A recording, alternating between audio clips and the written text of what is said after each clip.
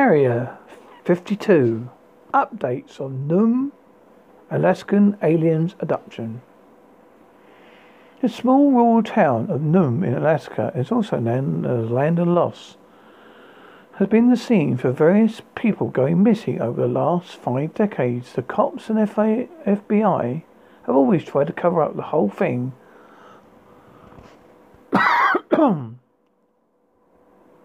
Saying that these mysterious disappearances are happening because harsh weather, excessive consumption of alcohol.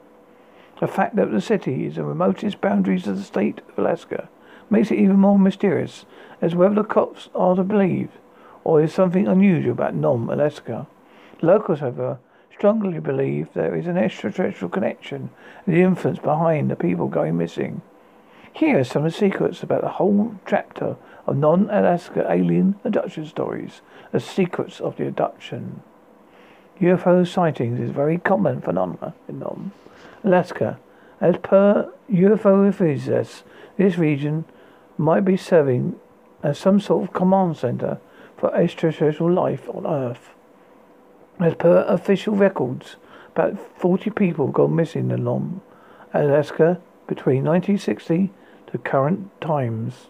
However, as per local belief, the count of people who have gone missing is much higher and would actually be many hundreds, traces of whom have never been found again. Some true life instances. Alaskan Kevin James Douglas was last seen on January 11th, 1998, while his parents initially thought his disappearance to be caused by some foul play. Later, on reports of UFO sightings in the air, forced him to believe that there is some connection between the UFOs and the experience of Kevin. As per a video footage from the Alaskan police tapes that was recorded on the 5th of October 2000 at 3:33 a.m. somewhere near Nome, a high-flying saucer is seen hovering over a house. All of a sudden, there's huge interference being observed on the video. One foreign voice of the scared patrolling officer is heard feebly before he exclaims that something was pulling people to the house and taking them on board the flying object. The whole abduction process gets over in a matter of 30 seconds. As the flying saucer shoots off in the sky, the interference ceases to be there. Base abduction of non-movie in movies. Dr. Abigail. Bases of various abduction stories have been floating in the air on Nome, Alaska. A Hollywood film was released, The Fourth Kind, in 2009. The film revolves around the various cases studies of local psychotherapist Dr. Abigail Tyler. The film features real-life video footage of the aggressive hypnosis sessions that Dr. Tyler had conducted with her patients. The video footages, which are allegedly real, have been shot during the sessions, offer some of the most compelling evidence of various alien abductions that happened in the history of mankind. Dr. Abigail. Yes. Your credibility, how do you expect me or the audience to believe anything you're saying if you actually hallucinated the murder of your husband? They weren't hallucinations. I just couldn't. It can be difficult to face the truth. And well, that's how I dealt with it. And no matter what you believe, the recordings do not lie. We're talking about things that aren't normal. It's dead. It's broken. And Ashley, she's still gone. These are hard facts. They do appear to be. Oh, God damn it, they are. You can sit there and speculate, but I have to keep hope alive. I have to believe in what we're doing. My story. That it will help. I have to believe that somewhere, that she's safe. I have to believe that there's a chance that I'm gonna see her again. Hold her again. Hear her voice. I just want my little girl back. She's all I have.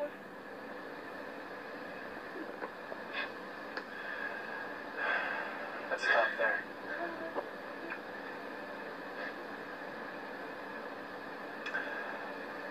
Dr. Tyler. We're done for the night. Hi, you have been listening to Area 52. Update on Noom Alaskan aliens abduction. With audio from Dr. Abigail. The interview. Thank you for listening. Bye. Welcome to Area 52. When the German UFOs buzzed the White House and the Air Force blamed the weather.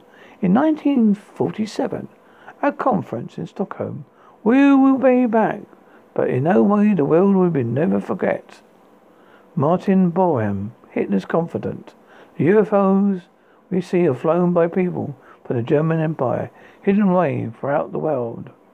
September 6, 2018, when a slew of saucer-like sightings reported off of Washington, D.C. in 1952, the Air Force blocked this own investigator from checking them out. Dade Root, 1952, was the year America caught flying saucer fever. So when a rash of strange sightings reported over the skies of Washington, D.C. that summer, the press and the public demanded answers. Were the explained radios, blips, crafts, in some cases outrun jets, parts of a nuclear-armed Soviet invasion, a very real threat, a height, the Red Scare, or the evidence of something more mysterious? The Washington, D.C. sightings of July 1952, known as the Big Flap, hold a special place in the history of UFOs. Major American newspapers were reportedly multiple credible sightings by civilian and military radar operators and pilots. So many that the Special Intelligence Unit of the U.S. Air Force was sent to investigate what they found or didn't find, along with the Air Force official explanation, fueled some of the earliest conspiracy theories about a government plot to hide evidence of alien life. UFO mania takes hold. It all started in 1947 when a search and rescue pilot named Keith Arnold reported 9 saucer-like things flying like geese in diagonal chain-like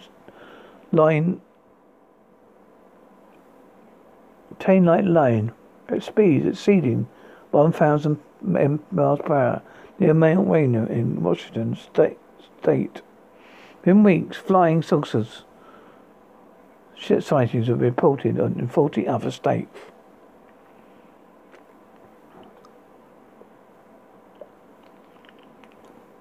In the name of national security, Air Force General Nathan Twining launched Project Sign, officially Project Saucer, in 1948, the first official military intelligence program to collect information on UFO sightings.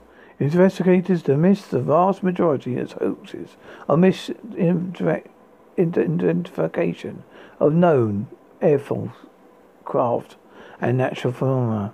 But few cases remain unexplained. By 1952, the UFO investigating unit was called Project Blue Book, led by Captain Edward Rupert and White Patterson Air Force Base in Dayton, Idaho. Rupert and his teams would probably have continued to investigate a couple dozen sightings a month, if not for April 52 issue of Life magazine, just to leave the knockout cover shot of Marilyn Monroe ran an equally eye-catching headline. There is a case of interplanetary saucers.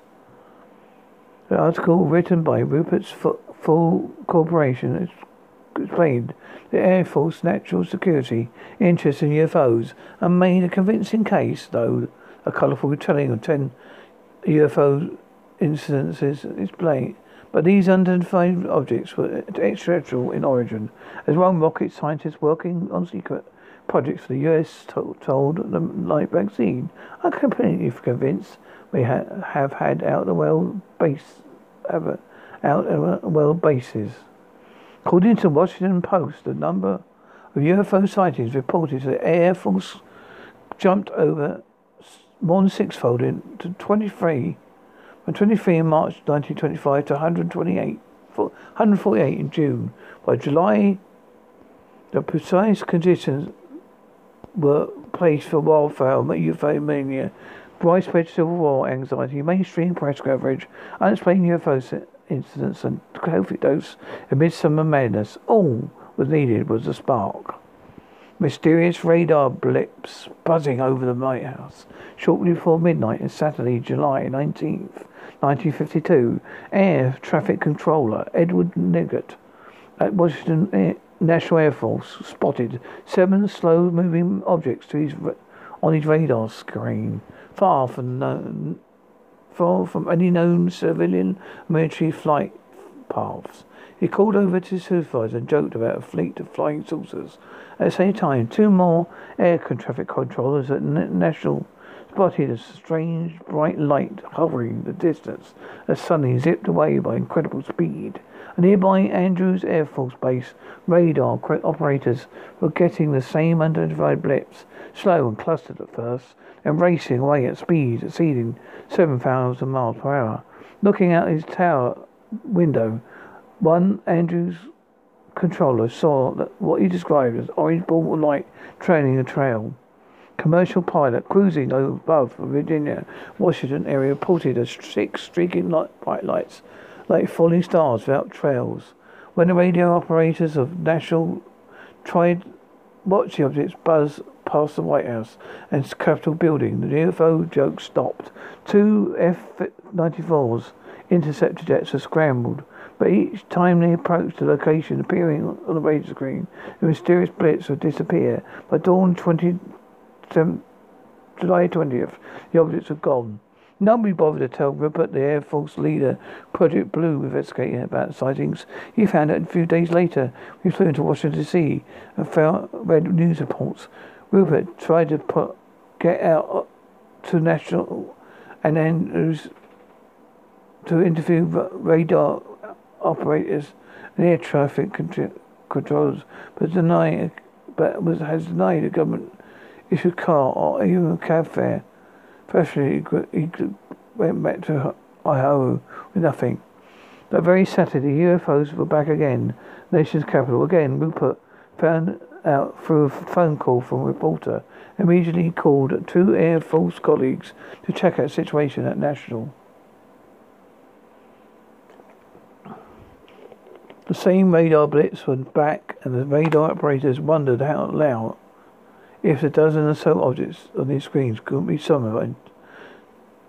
Temperature aversion, a common phenomenon in DC's hot, muggy summer months. A temperature exertion occurs and a layer of warm forms in a low atmosphere and trapping cool air beneath. Radar signals can bounce off this layer at single angles and mistakenly show near-ground objects as appearing above the sky.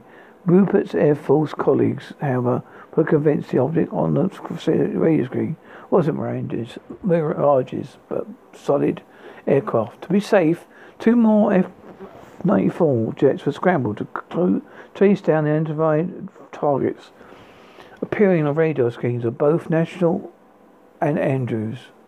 A game of high-speed whack-a-mole ensued, where the jets would race to a location targeted by radar, and if the blips had vanished. Finally, one of the jet pilots caught sight of the bright light in the distance and gave chase. I tried to make contact with the bogies below 100,000 feet, the pilot later told reporters. I saw several bright lights, a maximum speed, but even I was not closing speed. I ceased chasing them because there was no chance of overtaking them. Virgin gas panic mass panic and disrupted ferry.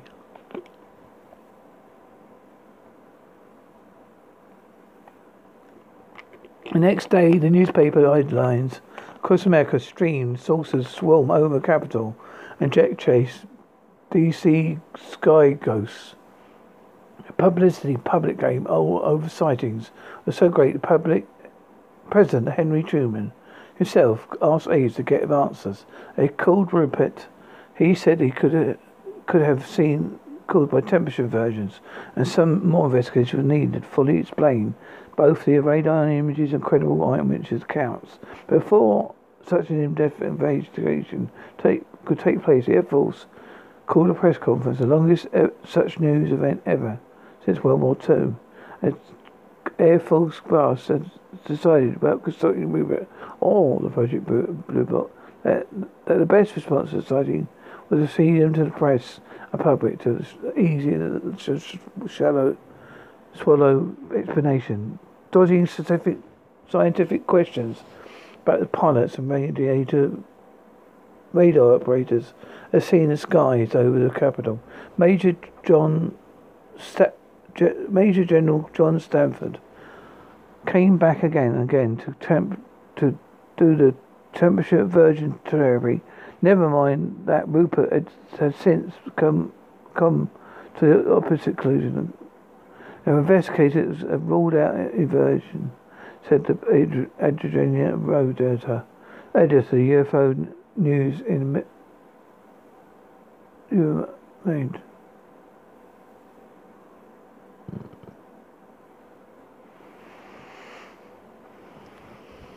Reading during the specification ranks disposals of Capitol, Major John Stanford came back again and again to temperature inversion theory. Never mind that Rupert ever since the opposite conclusion. Investigators have ruled out inversion, said Lena Rhodes, editor of the UFO site Open Minds. They had explained that situation. Radar operators said inversion happened. We know that inversions look like this is not an inversion. This is not the same at all. To Rupert's disappointment, the Air Force press conference worked exactly as planned. The papers reported a temperature inversion story, and the public largely seemed to accept it. In his 1956 book, The Report on Unidentified Flying Objects, Rupert reports that after press conference, UFO sightings dropped from 50 a day to 10 a day. Skeptics, however, weren't satisfied with the government response. They accused the Air Force of Project Blue Book investigations of devious behavior and secret knowledge. It wasn't till Project Blue Book documents were made public that when the UFO sleuths could see the closest thing to government cover-up of UFO sightings in the nation's capital. Actually, conspiracy evidence. Washington UFO flat perfectly illustrates the real government's cover-up, says Nick Pope, a UFO neurologist who helps to run the UFO investigation unit for the British military.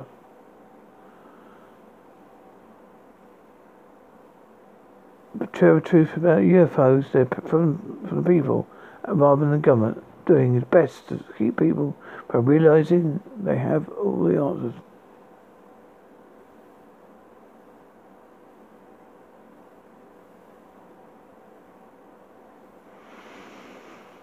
The end. You've been listening to the Holes of Ema podcast show. No, you haven't. You've been listening to it.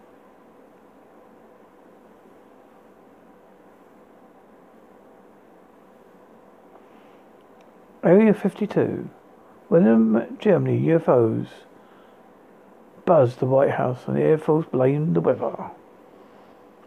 Area 52. Close encounters of the fifth kind. The lead mask case. On August the 17th of 1966, Manuel Pereira da Cruz and Miguel Jose Villena left their hometowns of Campos dos Goiata Cayazes, telling neighbours and family they were needed to purchase materials for work. Later evidence told that the two purchased their waterproof coats in Goiata Cayazes. They also purchased a large jug of water from a nearby calf. When interviewed by the authorities, the calf's witnesses stated that Miguel was very nervous, saying that he frequently checked his watch and addressed the matter as though in a hurry. 3 days later, on the afternoon of August 20th, the two were discovered dead on the top of Vindim Hill, or Muro da Vindimum, by a young boy out flying his kite. Positioning their bodies described as orderly, lying next to each other over flat. Each other flat on their backs, dressed in proper formal attire, which was covered by waterproof coats and wearing lead masks.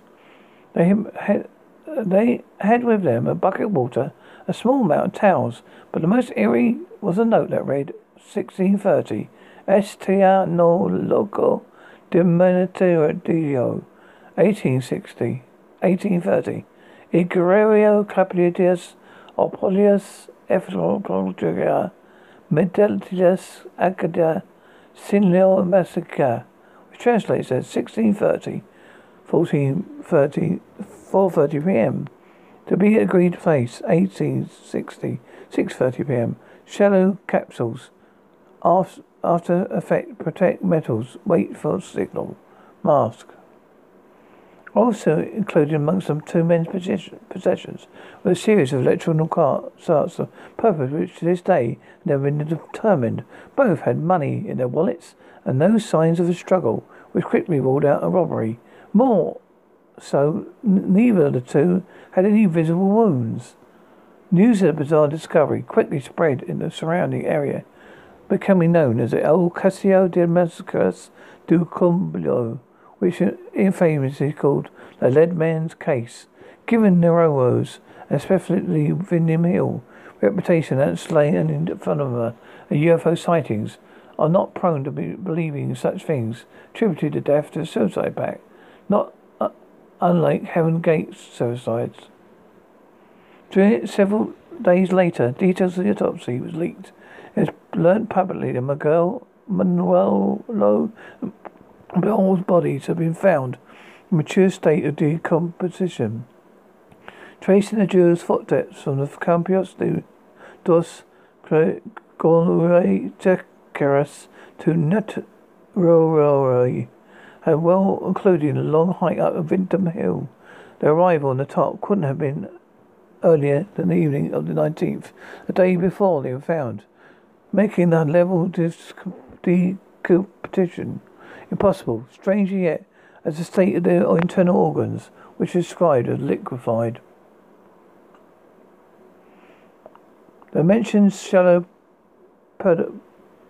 capsules in crystal tone and led to intense investigation, hoping to discover poisoning as the cause of death, but in the end all poisons were ruled out. Suddenly speculations being tossed around that two men attempted to time travel succeeded to some degree, but with disastrous consequences. UFO enthusiasts still adamant the event was a successful attempt to contact aliens and again with disastrous consequences. In fact, the Lead Man's case has been classified as a close encounter of this kind and given a 443 SP credibility rating. Despite all that, there's no one thing that fully explains what happened to Manuel Pecha Cruz and Miguel Jazz Werner on Vintum Hill. You've been listening to the Holes of Remark Area 52. Now I've been talking about Close Encounters of the fifth kind, the Lead Mass.